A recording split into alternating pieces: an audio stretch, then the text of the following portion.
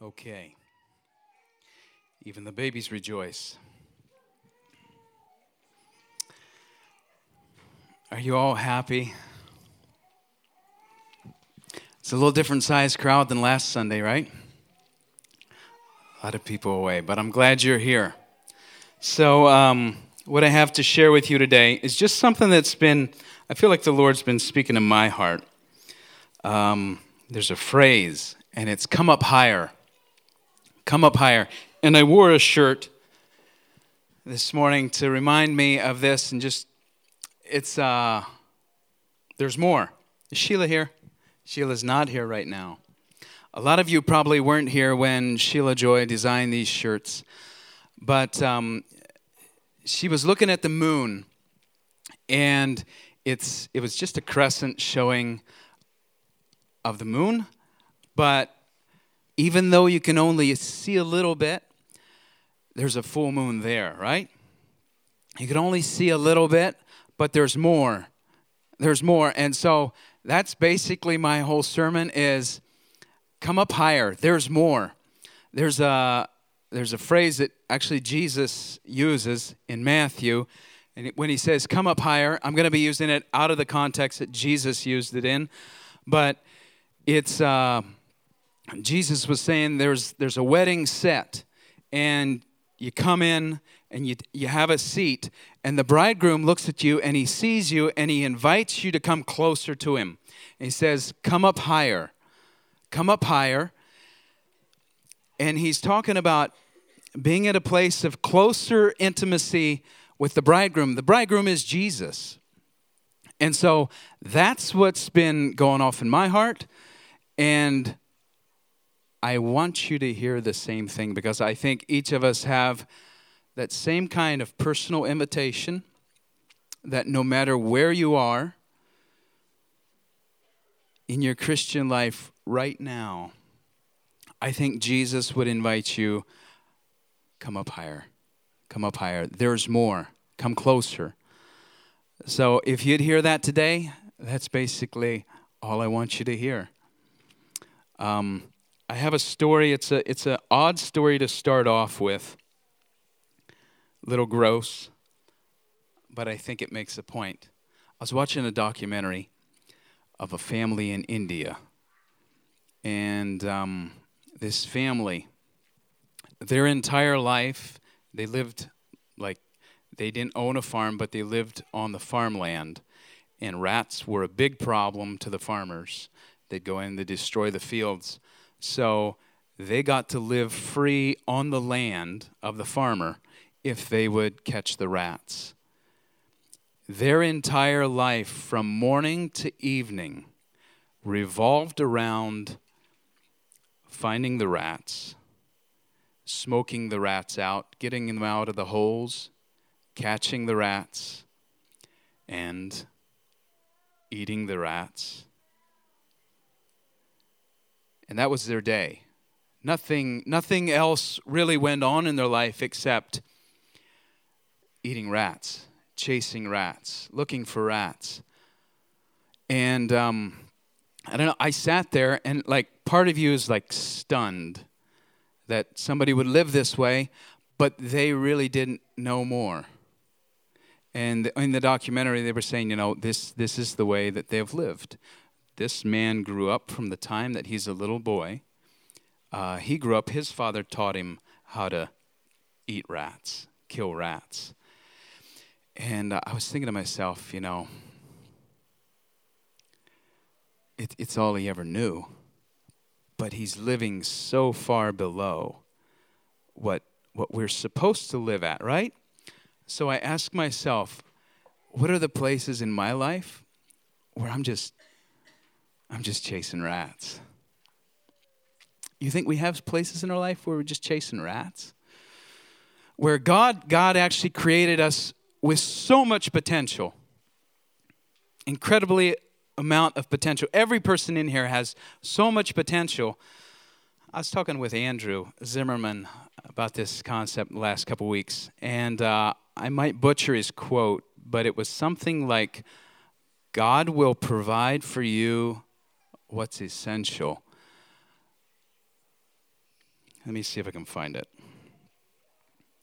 God will provide for you what's essential, but he's not responsible for your potential. Something like that. Does that make sense to you guys? You have been created with an amazing amount of potential, but some of that you're going to have to step out in. Some of that you will have to choose to believe there's more than just rats, or believe more than there's just what you've experienced. You know, I wonder how much of my life do I think I'm okay and I'm living the right way just because the people around me, you know, I'm doing what they're doing. You ever think about that? I mean, I don't know that you can break past that. It's important that you're around the right kind of people. But sometimes we just look around and we think, I'm doing pretty good. Here's how another person responds and acts. And so if I can act and respond, you know, maybe just a little bit better, then I'm okay. When there's an amazing amount of potential, if we choose to believe, choose to go after it. I don't know if you ever watched the movie It's a Wonderful Life. A lot of you did. So he has a dream, and in the dream he sees what the world would have been like if he wasn't there. And maybe this isn't it's a good question, but I don't know that there's an answer to it. But I've asked myself, after I die, because we're all going to die someday. Is there anybody that's going to live eternal? Your soul will, yes, I know. Your spirit. Will I be able to see the opportunities that I passed? I don't know that I want to, but I wonder if I could. What would I think?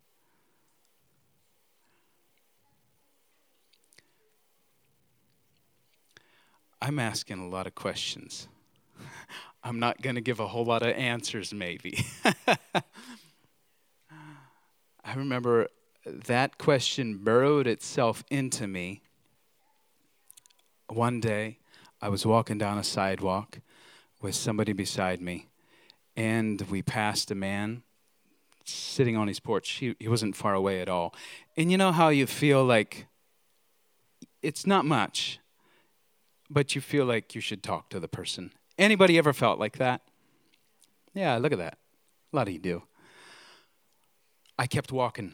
I went probably from me to the second row past his sidewalk, and I turned around. I just decided to turn around, and I went and talked to the guy. And here I found out he was in a lot of pain. And so I said, well, hey, I was just walking by. I felt like I should stop, and, can I pray for you? He said, no, I don't believe in God. And I said, that's okay. Anyway, we prayed with him. Something popped in his back, and all of a sudden he's amazed and he's just astounded. He still didn't know what to think of it. We left him completely confused. He said no. He didn't know what to think.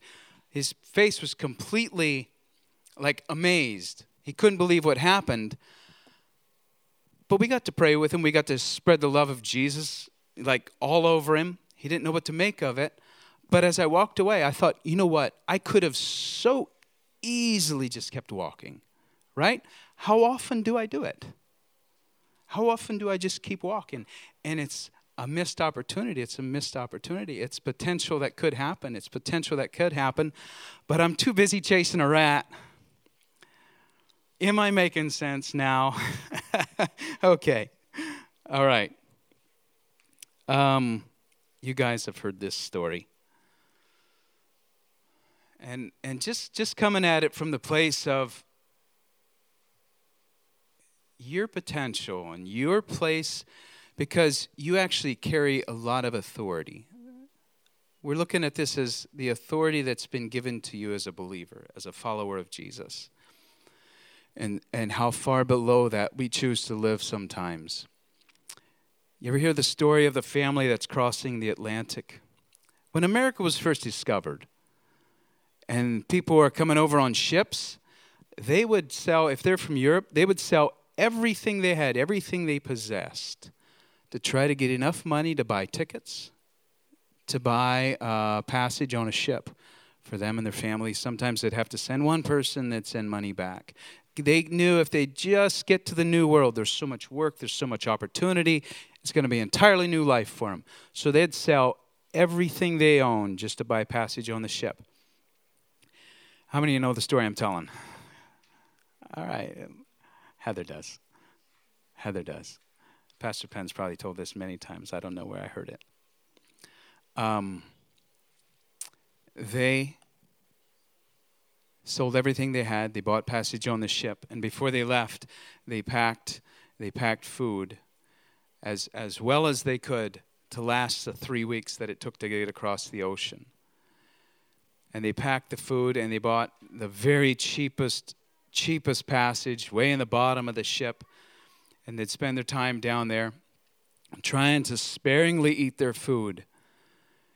And they were just so delighted to be on this ship going across. And finally, when they're only a day or so away from America, when they're only a day out from seeing the Statue of Liberty, that's what they always celebrated seeing. When you could see the Statue of Liberty, you knew you arrived. Their food was moldy. They didn't have anything, and they got to talking to somebody when they were top deck, and they were saying, that they're so glad that they're finally here because our food is uneatable anymore. Our food is moldy. We're not able to eat it anymore. And the person looked at him and said, "Didn't you realize that all the food, all the buffets were included in your passage?" And they took that trip eating moldy food. That speaks to you too, doesn't it? We've been given so much, and sometimes we use so little of it. So little of it. I want you to go to 2 Corinthians 5:20. We're going to look at a couple verses. If you put that up on the board, this is Paul writing. Again, looking at a place from what you have been given and what we're going to do with it. He says, "Now then, we are ambassadors for Christ, as though God were pleading through us. We implore you on Christ's behalf, be reconciled to God. For he made him who knew no sin to be sin for us, that we might become the righteousness of God in him." You know what an ambassador is? An ambassador is a representative. A U.S. ambassador, the U.S. has ambassadors to every country. And if you are a U.S. ambassador, you're sent out to that country on behalf of the U.S. government to represent the authority of the president. You're sent out to represent. And here he's saying, you,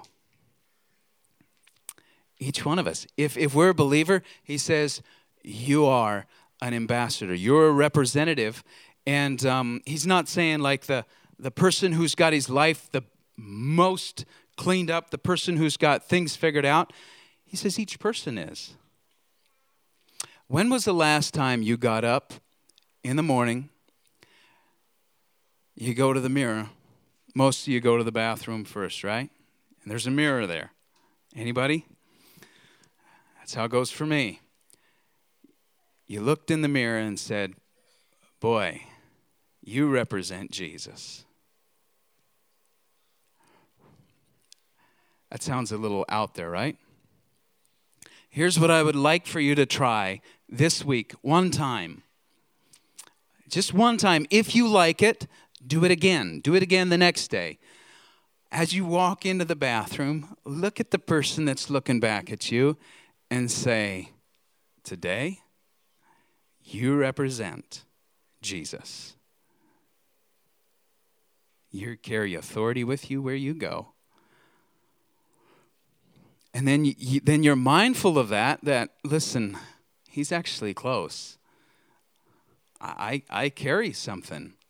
The Bible says Christ in you, the hope of glory. You're aware of that when you go wherever you go. On the campus, girls. Yeah. Anybody up for it? You want to try it? It's a challenge.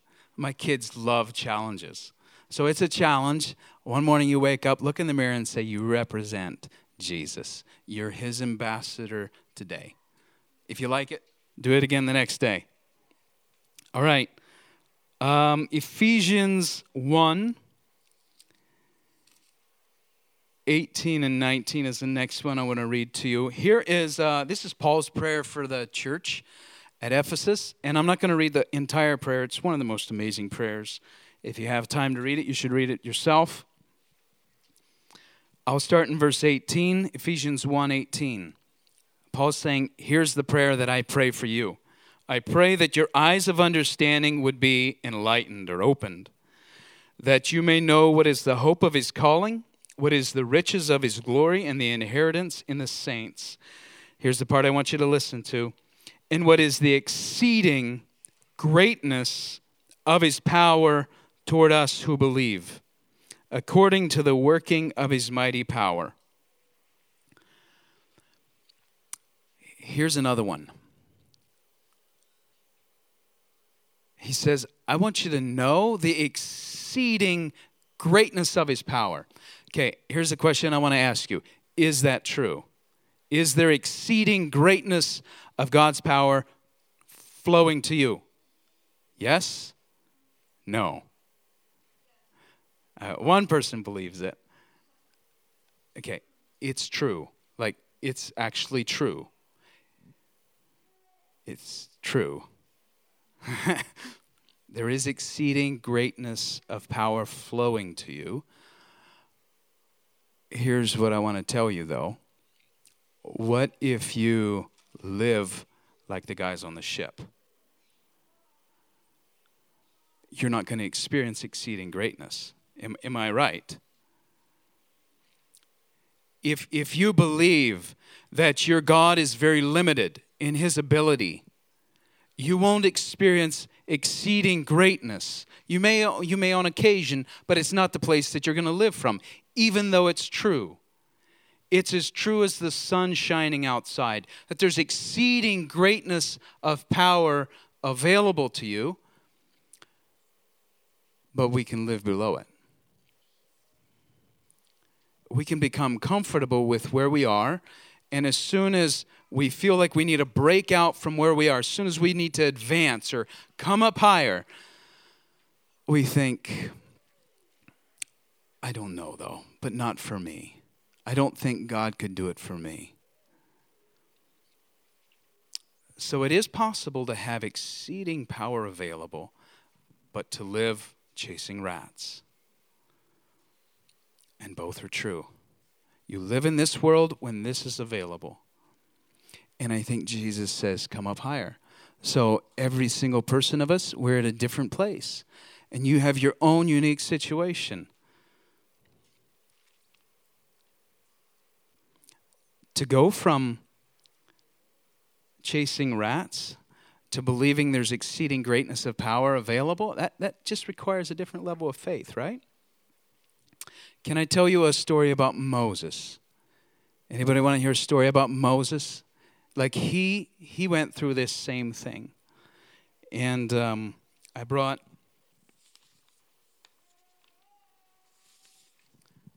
something along to illustrate this.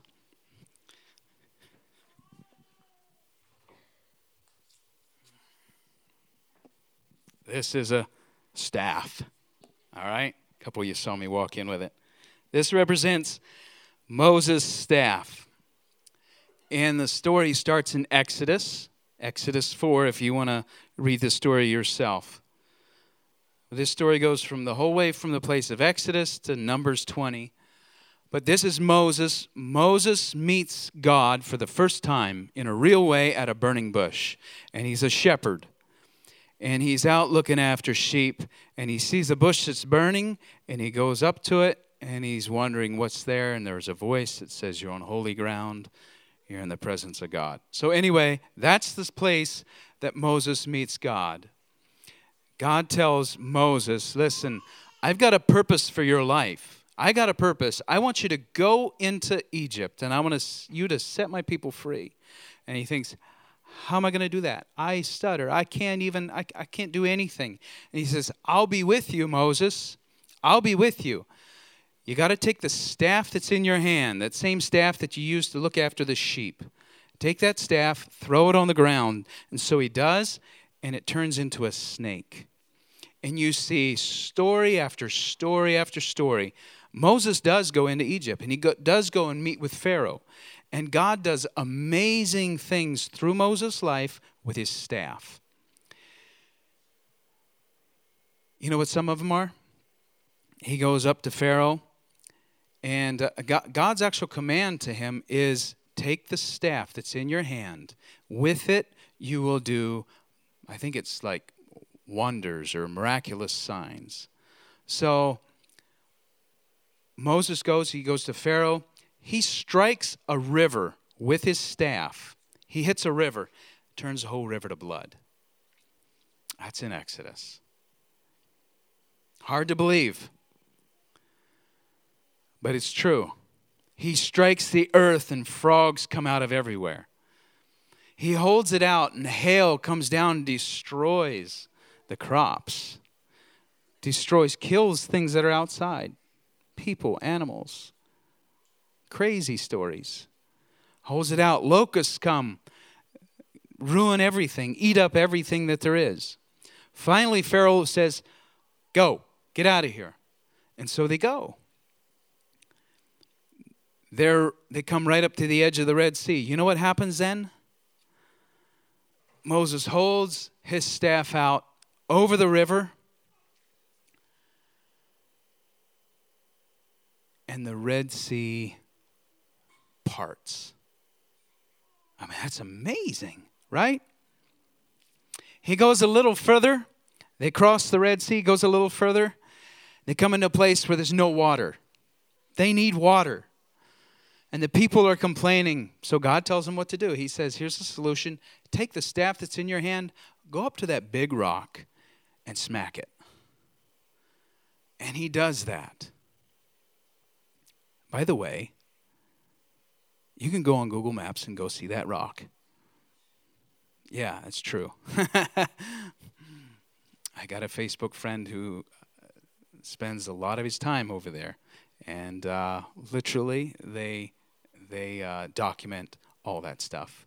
The burnt mountain top, it's amazing. That was a side note, little interesting side note. Huge rock. It's like the size of a mountain, but it's right down the center. It's split in two. Where was I? He smacks the rock, and water gushes out of it. For 40 years, Moses, he's getting pretty comfortable with this, right? He can do anything with it. God's leading him, right? You come to Numbers 20. Here's a part of this story that I want you to get. You come to Numbers 20, and the same kind of thing happens, but Moses is in a different place of his life now. They're in the wilderness. It's called Zin, Z-I-N, and there's no water again. This is 40 years later.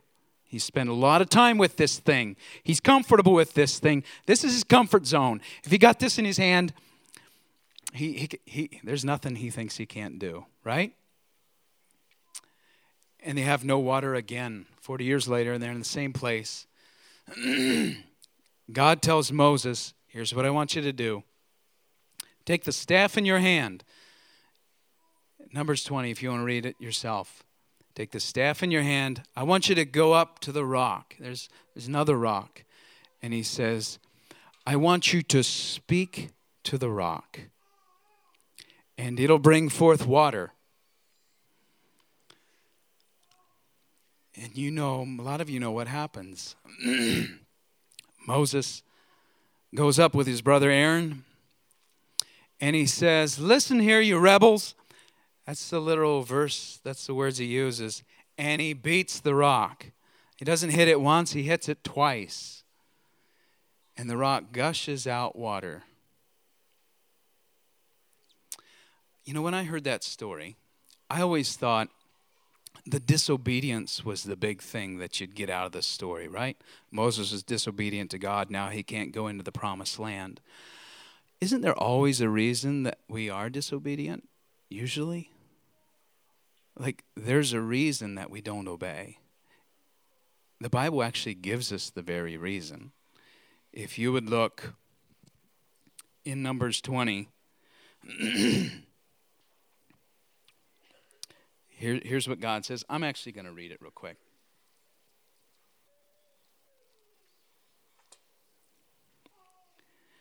Then the Lord spoke to Moses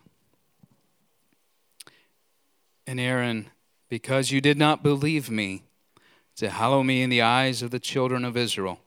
Therefore you shall not bring this assembly into the land which I have given them.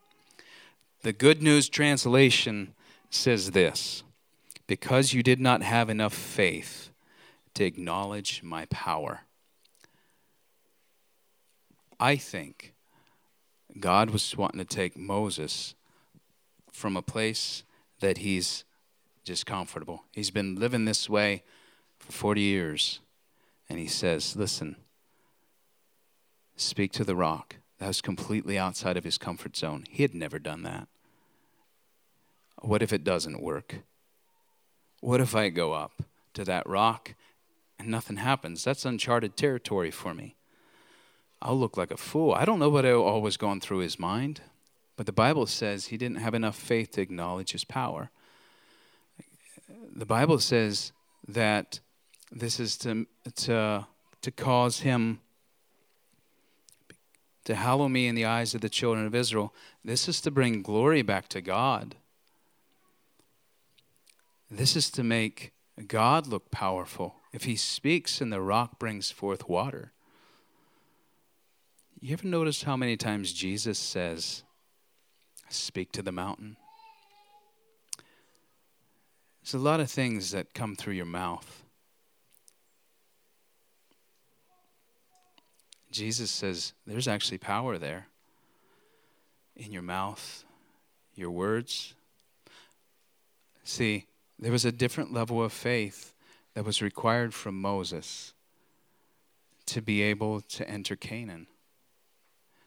And the way it ended up is Moses wasn't able to possess the promise of going into Canaan, his promised land. He wasn't able to do that.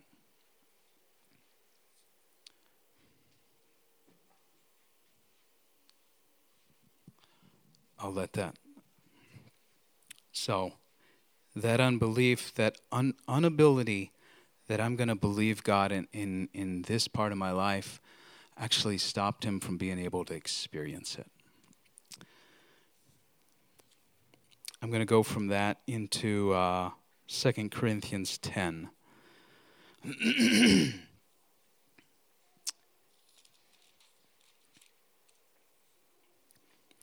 2 Corinthians 10,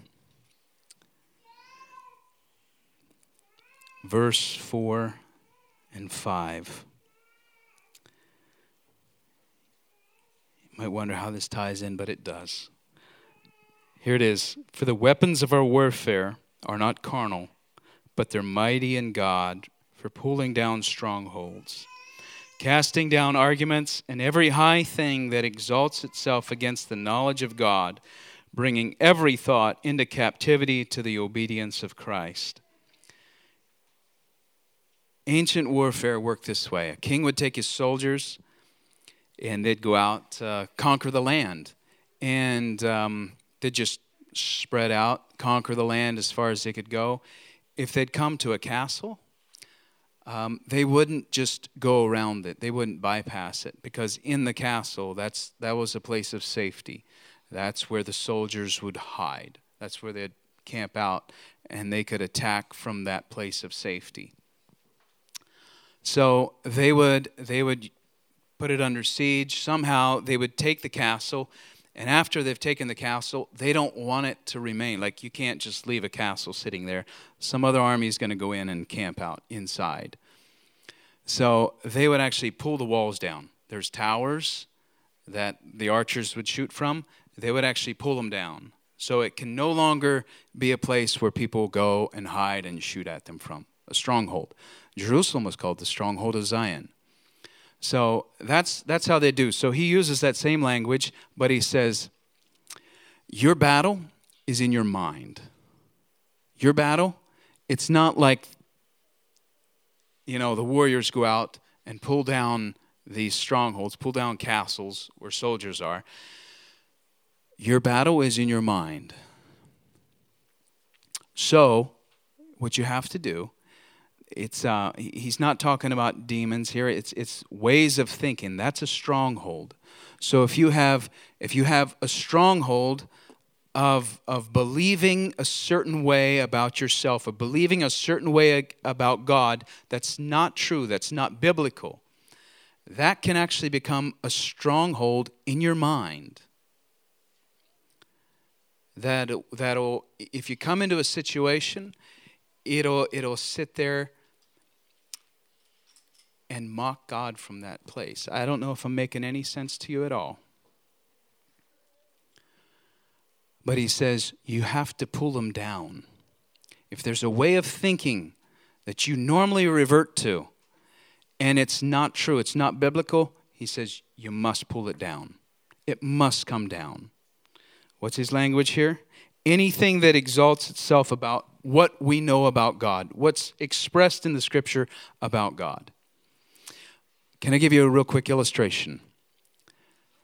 How many of you were here on a Sunday night on the overflow service a couple of weeks ago when we had a time where we just said, if you have a testimony about what Jesus has done in your life, come on up.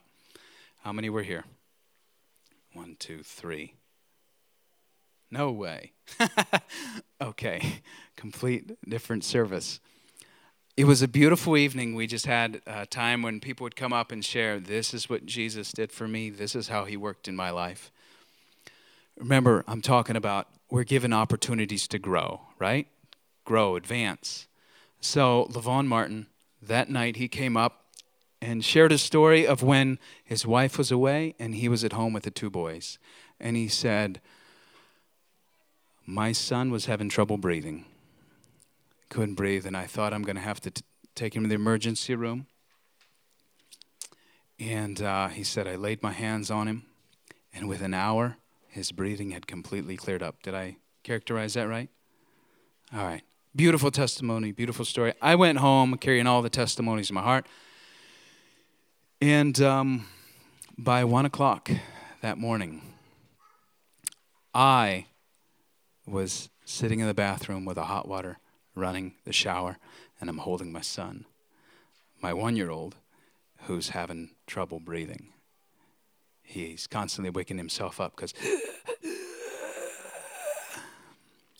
and I know I heard a testimony, not 10 hours, not 8 hours before, about this very same thing, right?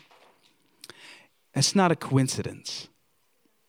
So I'm in a, like, there is such a battle going in my mind because I know I've been given a testimony to do battle with and say, God, here's who you are. Here's what you can do. Here's what you've done for my friend.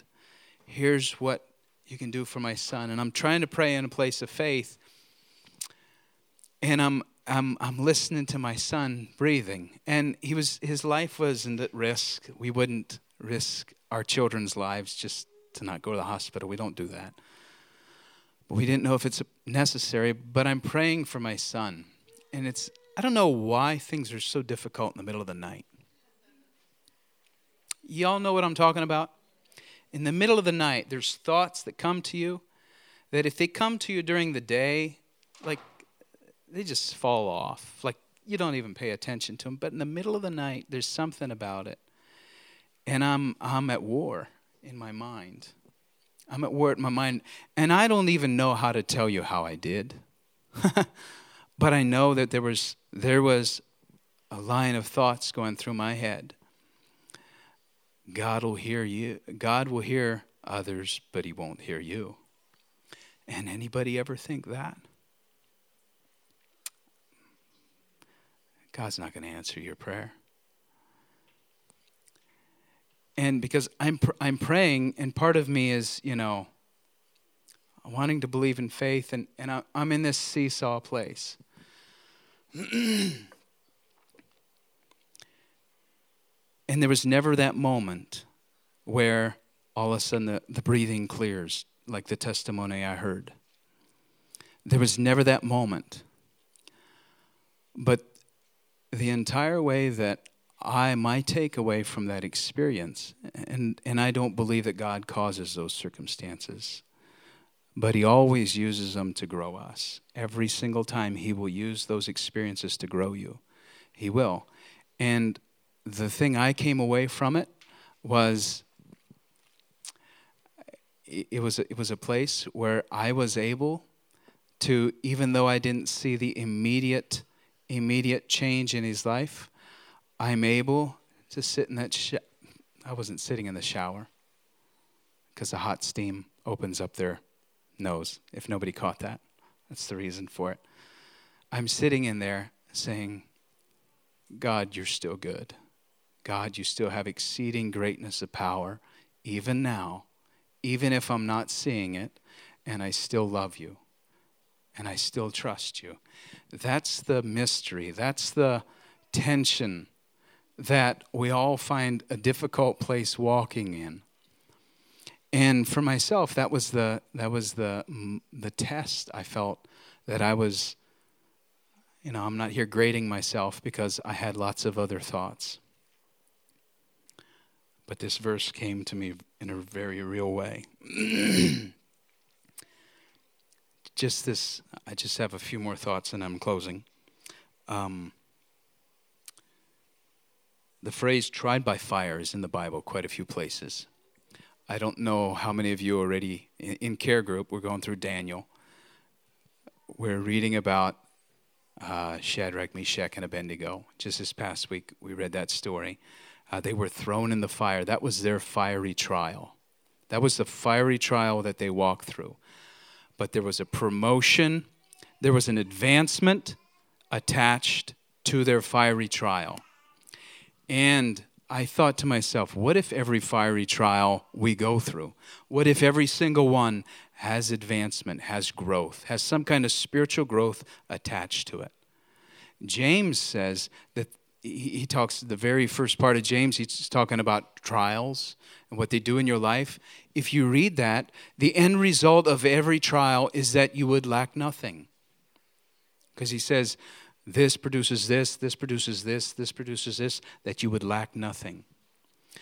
Every trial, everything I face has some kind of advancement attached to it. I believe that. That's the way I want to look at every experience I go through. That if I can walk through this still trusting God, that there's another level of grace that I'll come to, that I'll walk in.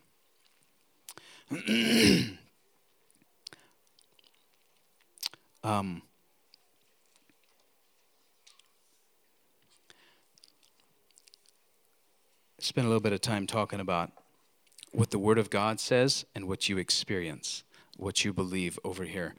I don't know how many of you know Jeremy Yoder. Some of you know Jeremy Yoder. He's such an incredible, incredible young man. I wish you knew him. But he's got one of the most beautiful testimonies of going from a place of, their family's been here. Their children have worshiped right up here. Of going from a place where he's had a nervous breakdown. And Heather, you would have known him back when he was in that stage. I never knew him that way. I always knew him as so joyful and full of hope and happy. And the first thing he says to you when he walks up to you is usually something that's encouraging, something that's going, he used to not be that way. And one time I asked him, give me your story. Give me your story of how you went from, I hear you used to have a lot of mental oppression, anxiety, lots of fears. Complete life was driven by fear. How did you go from that to who you are now? I don't understand. And he said, it took about 9 months. He said, every morning I'd get up and I'd go walking on the trail and I would speak God's word over my life. I'd find things that apply to me. And I wrote some of them down. Let me just read them so I do justice to it.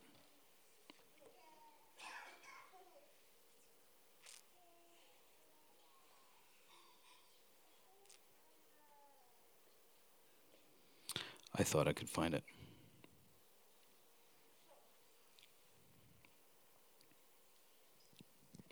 He would speak to himself And he'd say, Jeremy, you're going to make it. God loves you. His favor is on you, Jeremy. I have enough for you today. The Lord will never leave me, and he'll never forsake me. I am a son of God. He calls me beloved. And he would say this to himself over and over, and he'd pull as many promises as he could. And I don't know why he said 9 months. That's interesting because a baby's in the womb 9 months. But he said in 9 months, I had literally rewired my brain so that I was expecting good instead of expecting the negative. Instead of expecting something to go wrong, I was expecting things to go right. And it came through his mouth. That's an interesting thing. He continually speak.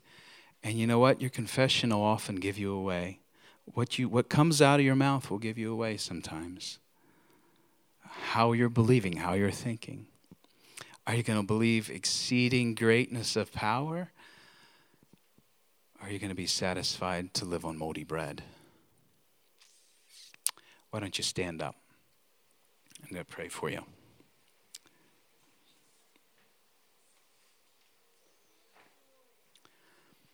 So here's your challenge. If there's something that comes to your mind when I'm talking about trial or talking about walking through something where you don't know what to do, you don't know what's next, another challenge for you is, why don't you find 3 verses in the Bible that speak to your situation? Sit down with the verses, sit down with your Bible and say, do I believe this is true over my life? And then begin speaking them over your life consistently every day. Every day.